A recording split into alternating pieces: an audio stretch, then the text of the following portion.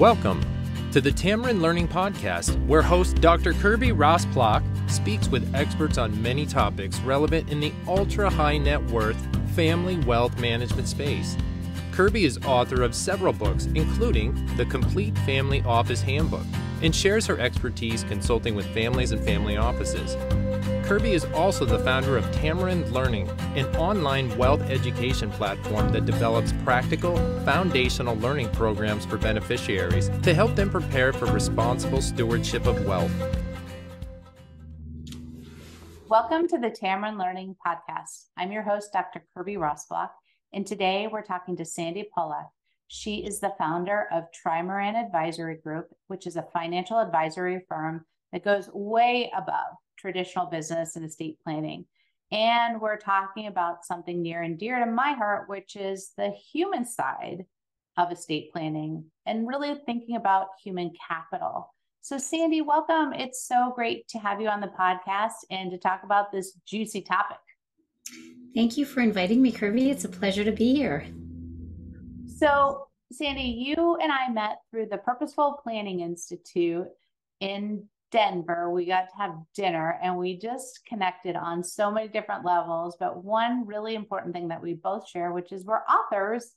I see your book in the back corner, Don't Leave a Mess, which again, I love the title because it means so many different things to so many different people. But we're talking about really the disaster proofing, right? Your legacy. And you took this upon yourself above and beyond your day-to-day job and as a founder to write this. Tell us more about this book, why you decided to write it and what's it helping you do with the clients you work with. Thank you, Kirby. So what compelled me? Well, back in, I think it was January 19th, 2001, I was in a coaching course. And they basically, this is a course that was a room filled with entrepreneurs, you can imagine. Mostly men, there were a couple of women in there. And they said, okay, pick the date that you're going to die. And then add 5 years. If you knew that you could live those 5 years, what are the 5 things that you would want to do? And then you knew that you would drop dead on the 5th year. So being in the industry that I'm in, I thought 85, that was life expectancy, take me to 90. And aside from, spending more time with the family, taking vacations, doing something for the community, number 4 was write a book. And so now, quite frankly, Kirby, I finished my list of 5. And if I were to be struck dead today with lightning or in where we are right now, where it's snowing, a terrible blizzard, I'm okay. I've done what I intended to do.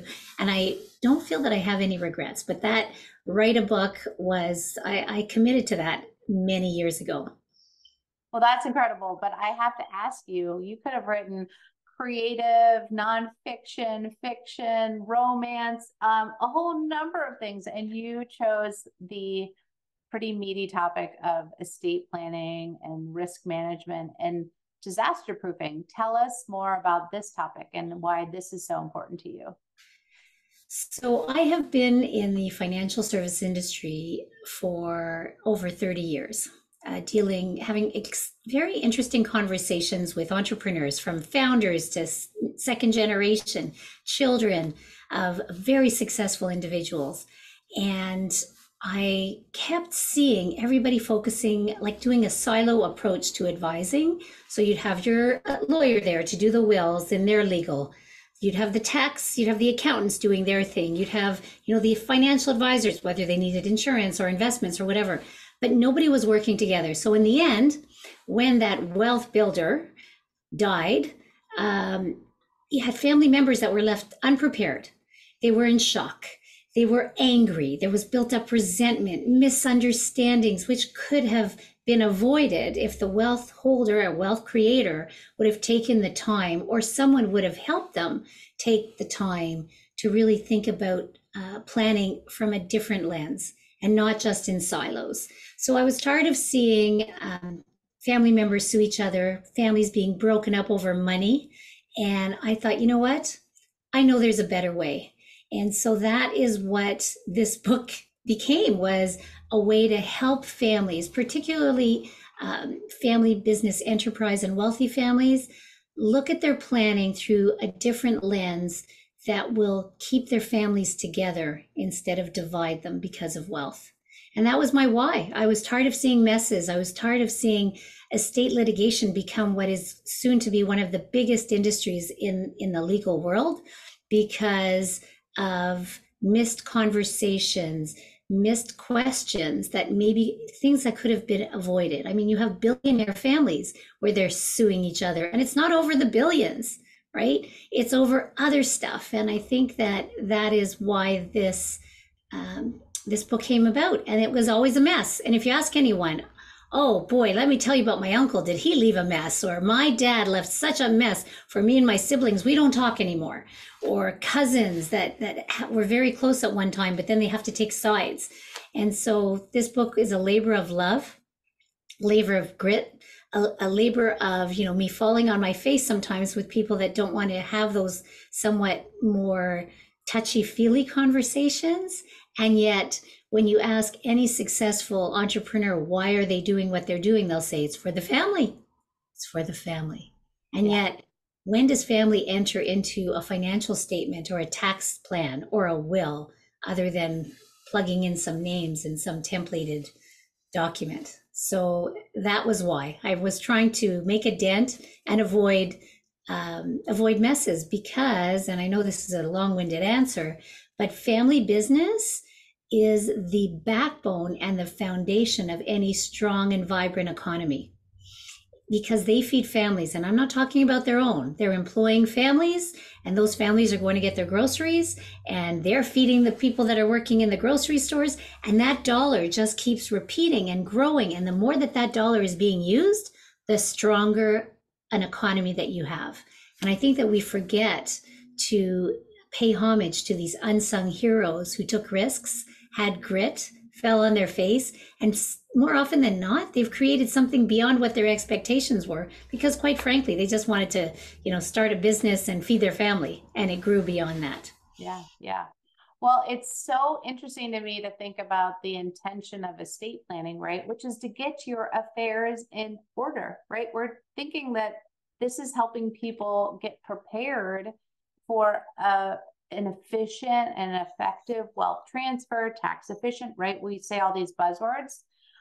Why do you think the human capital discussion or element is often missing? What goes awry? That question, I'll just peel it back a bit. What goes awry? Lack of communication, lack of understanding someone's wealth journey, and lack of empathy and compassion. More often than not, I have seen entrepreneurs create enormous amounts of wealth beyond what they thought. And if they had to choose between discussing what they want to do with it, how they want to transfer it, what they wanted to do for their families and their communities, or they have a choice of buying another commercial building, they'd rather buy another commercial building, because that's easy, that's quick. When you're talking about human capital, when you're talking about the fact that wealth can sometimes soften the edges of life, however, it's not about preparing the estate, it's about preparing the heirs who are going to receive it. There is more. Say that pardon again. Me? Say that again. It's not about preparing the estate, it's about preparing the heirs and the family that's going to receive it, or who is going to receive it. And I think that we spend so much time on the thing instead of the people. And I have seen, I've had in my practice a couple that was a lottery winner. And we have a process, and they had already gone to banks and other people, and they went, "You're the first advisor, Sandy, that's asked us all these other questions. And you're helping us understand that there's more to what we have." And I think it was $10 million. And so they ended up engaging with me. We had them on this wonderful path. There was a lot of family issues and things, and then they went off the rails. And we lost touch with them because they didn't want to come back and have a conversation about, let's say, they had a few children and one of them was a little wayward, and how to manage that and deal with that and accept some responsibility so that you can go on and make that situation and that relationship better. So anyways, they squandered through a lot of it, and we had to let them go as clients. And it was almost like freedom 3 months after we let them go, and we had hired a portfolio manager to manage their assets, which had dissipated to quite a bit, I got a call from the spouse who said, Sandy, I just want to say we are so sorry. And I was somewhat shocked. And she said, we've been horrible clients. You tried to put us on this right path, but we just got tangled up in other things, and it's unfortunate. And it helped me realize that talking about relationships, misunderstandings, contexts that weren't understood, having compassion for maybe not being the perfect parent, right? Maybe making mistakes and saying, you know what, I did the best I could, and I did a hell of a lot better than my father did for me or my mother did for me. That when you have these frank conversations, it's amazing how forgiveness becomes something that helps people move forward. And then they can talk about aspirationally what they want for their children, aspirationally what's great about their family, so that they can continue to create not just relationships within the family, but to create a future that includes community, that includes causes that are important to them, that ensures that a business that employs 100, 200, 2,000 families continues to thrive. And that could be by selling it, that could be by putting in professional management, whatever the case is. But until people take the time to gain clarity on values, their history, the good and the not so good, right? Because we always learn from things that don't work. We never learn from things that work. But just accepting the fact that, oh yeah, I took a sword on that one, or did I ever blow that? But what did I learn? And sharing those lessons with your family. I think that is the part of human capital, which is not the financial, right? But there's a human element, and it's like estate planning. It's not about estate planning, Kirby. It's about estate thinking. Estate thinking. What do you think about what you've built? And quite often, people don't even want to look at the number. They say, I don't want to look at this number. That's not me. And I'll say, well, that's not what I'm saying, that is you. This is what you've built. Now, what does it mean to you, and what would you like to do with it? Because we don't always have to leave everything to our children. We can leave it to charity. We can help other people. But if you haven't had an opportunity to reflect, or have an advisor or a team of advisors asking you thoughtful, interesting and meaningful questions, then of course you're going to do the same templated, okay, let's set up a trust, let's set up a holding company, let's buy insurance. I mean, it's all disjointed. And that is where messes begin, because there's little cracks that end up becoming big holes. So let me play devil's advocate, because I hear this a lot. A family member, particularly a matriarch or patriarch, says, well, you know what? I'm setting this up, but I don't really know if it's going to be what I want to do. So maybe I won't communicate about what I've made, what I have, what I want to potentially transition, or what I want at my death for them to receive. How does that impair or impact this idea of estate thinking if you have real fear that you're not sure, like maybe stuff will change, maybe I actually need more because I live longer, or maybe it turns out that my son or daughter who I thought was going to be just a great champion and great steward, maybe they are a little wayward, as you said, or not really interested, or really actually resent me because they feel like I'm trying to control them with the wealth that I pass on. So talk to me about how human capital and relationships could estrange or make the estate planning process even more estranged. That's a lot of layers, Kirby. So let's start with the big C word. And I'm not talking about capital. I'm talking about control. Most entrepreneurs start their businesses because A, they're unemployable, and B, they don't like people telling them what to do, and C, they found a better way to do something, so they're going to move forward on it. It's one of those three, or a combination in my experience. So let's talk about control. If these conversations, and again, I think that you need a team, and you need to have people that you interview and find that are trying to understand you instead of just explaining to you what you should do. Because there's a lot of shoulds, right? You should. And run away from the advisors that should all over you, because that shoulding is not good. It's more about, what do you want? What's keeping you awake at night? If we were sitting here 3 years from today and you were hit by a Mack truck and you were looking down from heaven, what would you like to see for your family? How would you like that to play out in your business? How would you like that to play out in your community? You know, what type of values would you like to impart on your children or grandchildren, or what stories and lessons that perhaps you'd like to share? And there's a saying that you can't read the label when you're sitting inside the jar.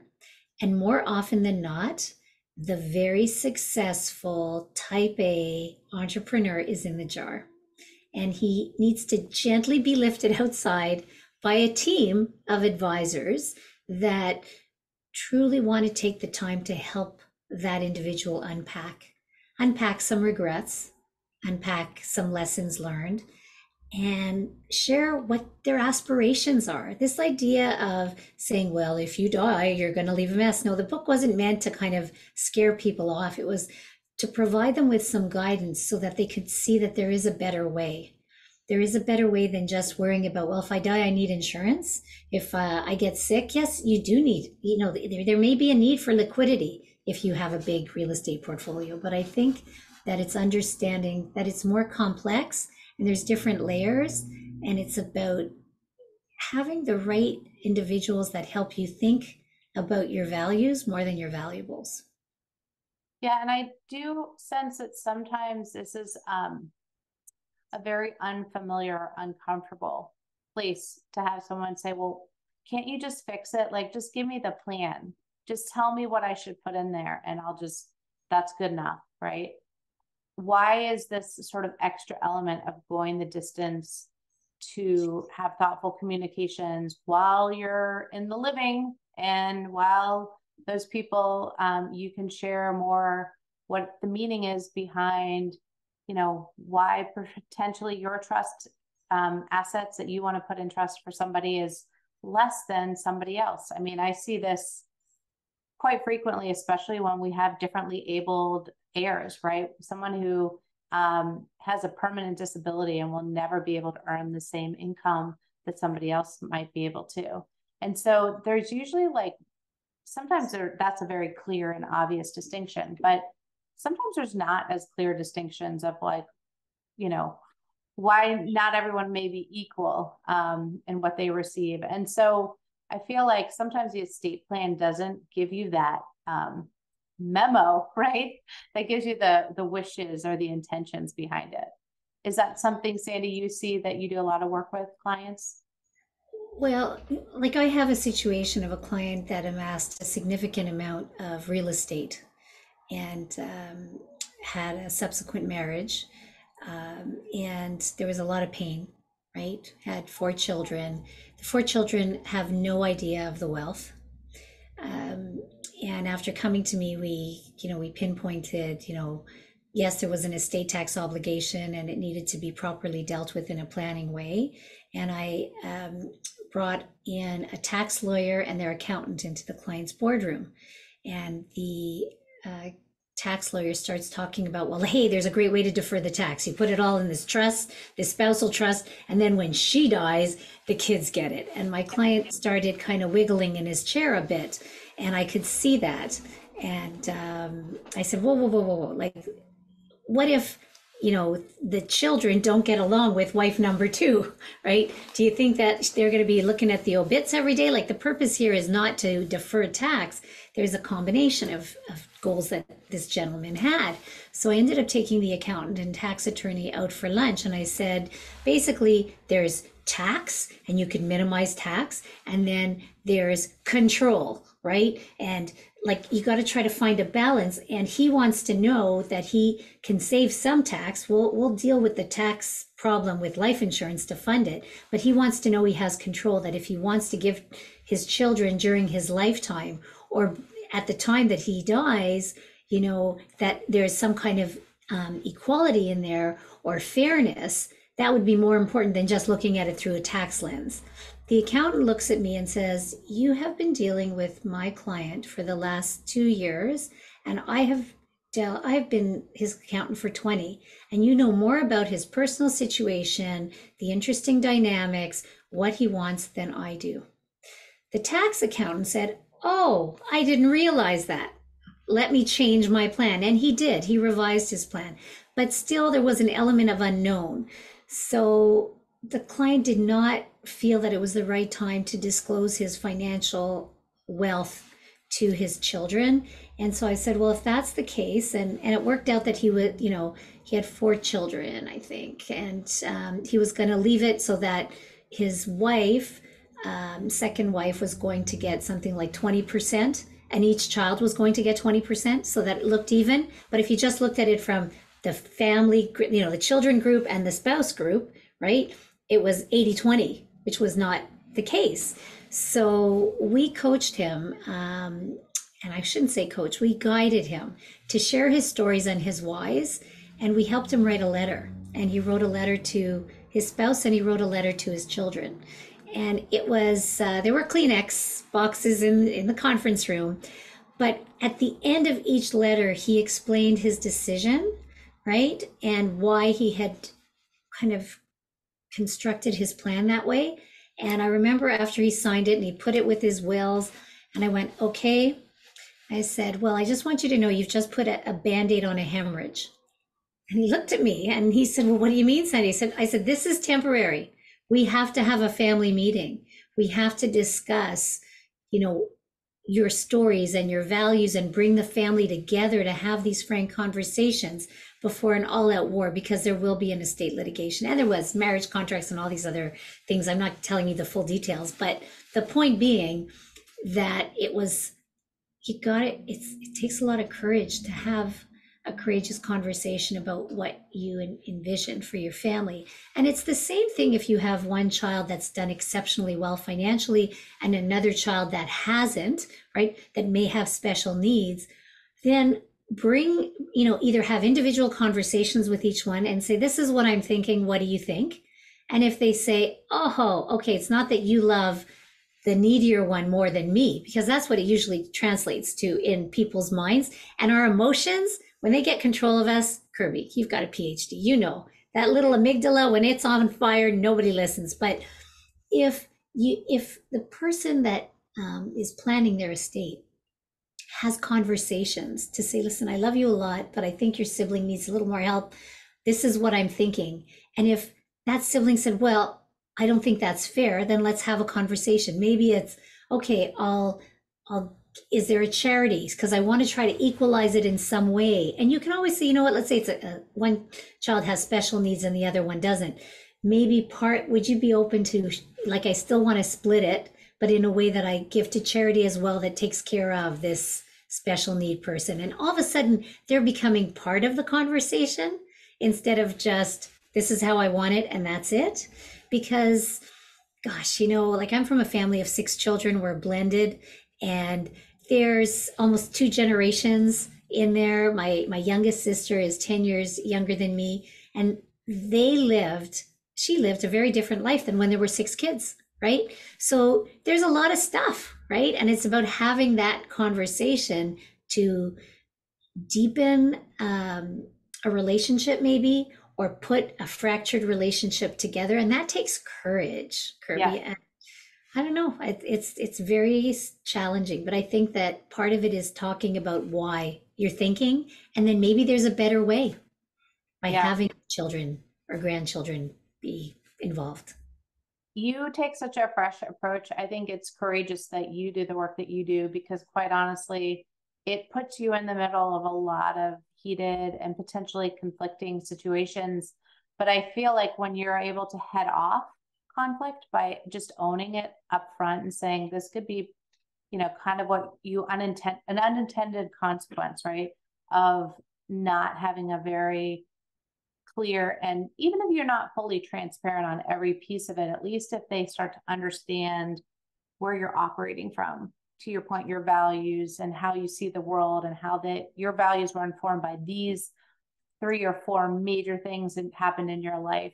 that can just arm the next generation or those that are going to be impacted by your wealth with a good grounding to say, oh, well, I get it now because he shared or she shared this formative story, or boy, grew up in the Depression and witnessed XYZ, or, it was a hand up, not a handout, right? So these kinds of lessons are formative to imparting the values and the insights to someone's intentions, right?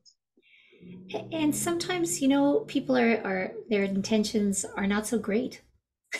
Okay. Because there could be envy, right? Oh my God, I worked so hard and I built this up and now I'm handing it to you. Well, listen, it's up to you. They're not asking you to hand it to them. Why not?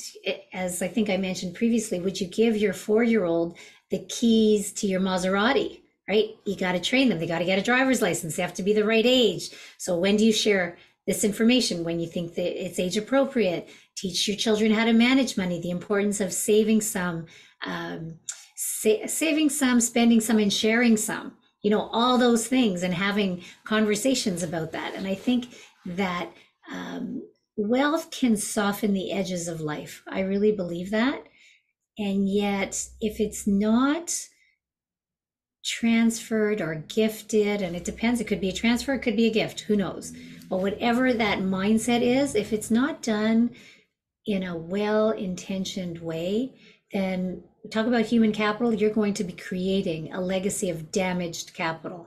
And that's damaged relationships, damaged children who feel guilty, who feel angry, who don't understand, who feel deceived, when that wasn't the intention of the wealth builder or the person that's gifting. It was not their intention, but they didn't know what they didn't know. And I think that we're 2023 and going into 2024 or 2025, the world is changing. There's a lot of misinformation out there. Someone called it digital distraction. And I think there's a lot of that. And people think that what they see is real when it's actually made up and there actually is no one in charge. And, as someone said to me, life's not fair. Life is not fair. Well, share that with your family and then explain to them that whatever your planning is if it's from a place of the heart, have the courage to share that with them. And yet sometimes, we don't even understand our own money scripts because it's kind of beneath the surface. It's deep in the recesses of our minds and behaviors. And I think that sometimes we have healthy ones and sometimes we have not so healthy ones. Yeah. I want to give my child everything because I had nothing. Well, that's not a healthy one. I want to give my child nothing and make them suffer the way that I suffered. Well, that's not a healthy one either, right? And so money, there's financial. When you look at a human capital, there's a financial element, but there's a human element. And I think that we have to somehow or another harmonize the two so that when someone makes their planning decisions, that it's somewhat of a balanced approach, that maybe the human element is more important than the financial element. Maybe having, guardrails on the financial planning is important. But if you don't know why, right, and you don't take ownership of that why and share the reasons why and communicate it, then you're going to end up leaving a bigger mess than you thought. Yeah.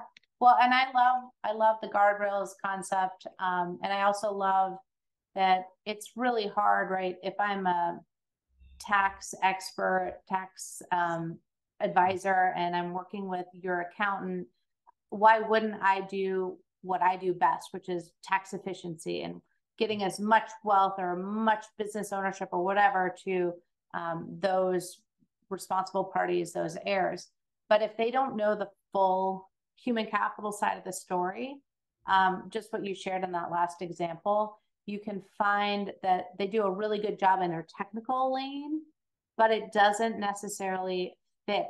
It's not like right size to the scenario or the wishes of the person it's supposed to empower. And I just want to jump to one other thought before we wrap it up here. I also find that a lot of times there's a lot of work done for the founder or the wealth creator or the person passing on wealth.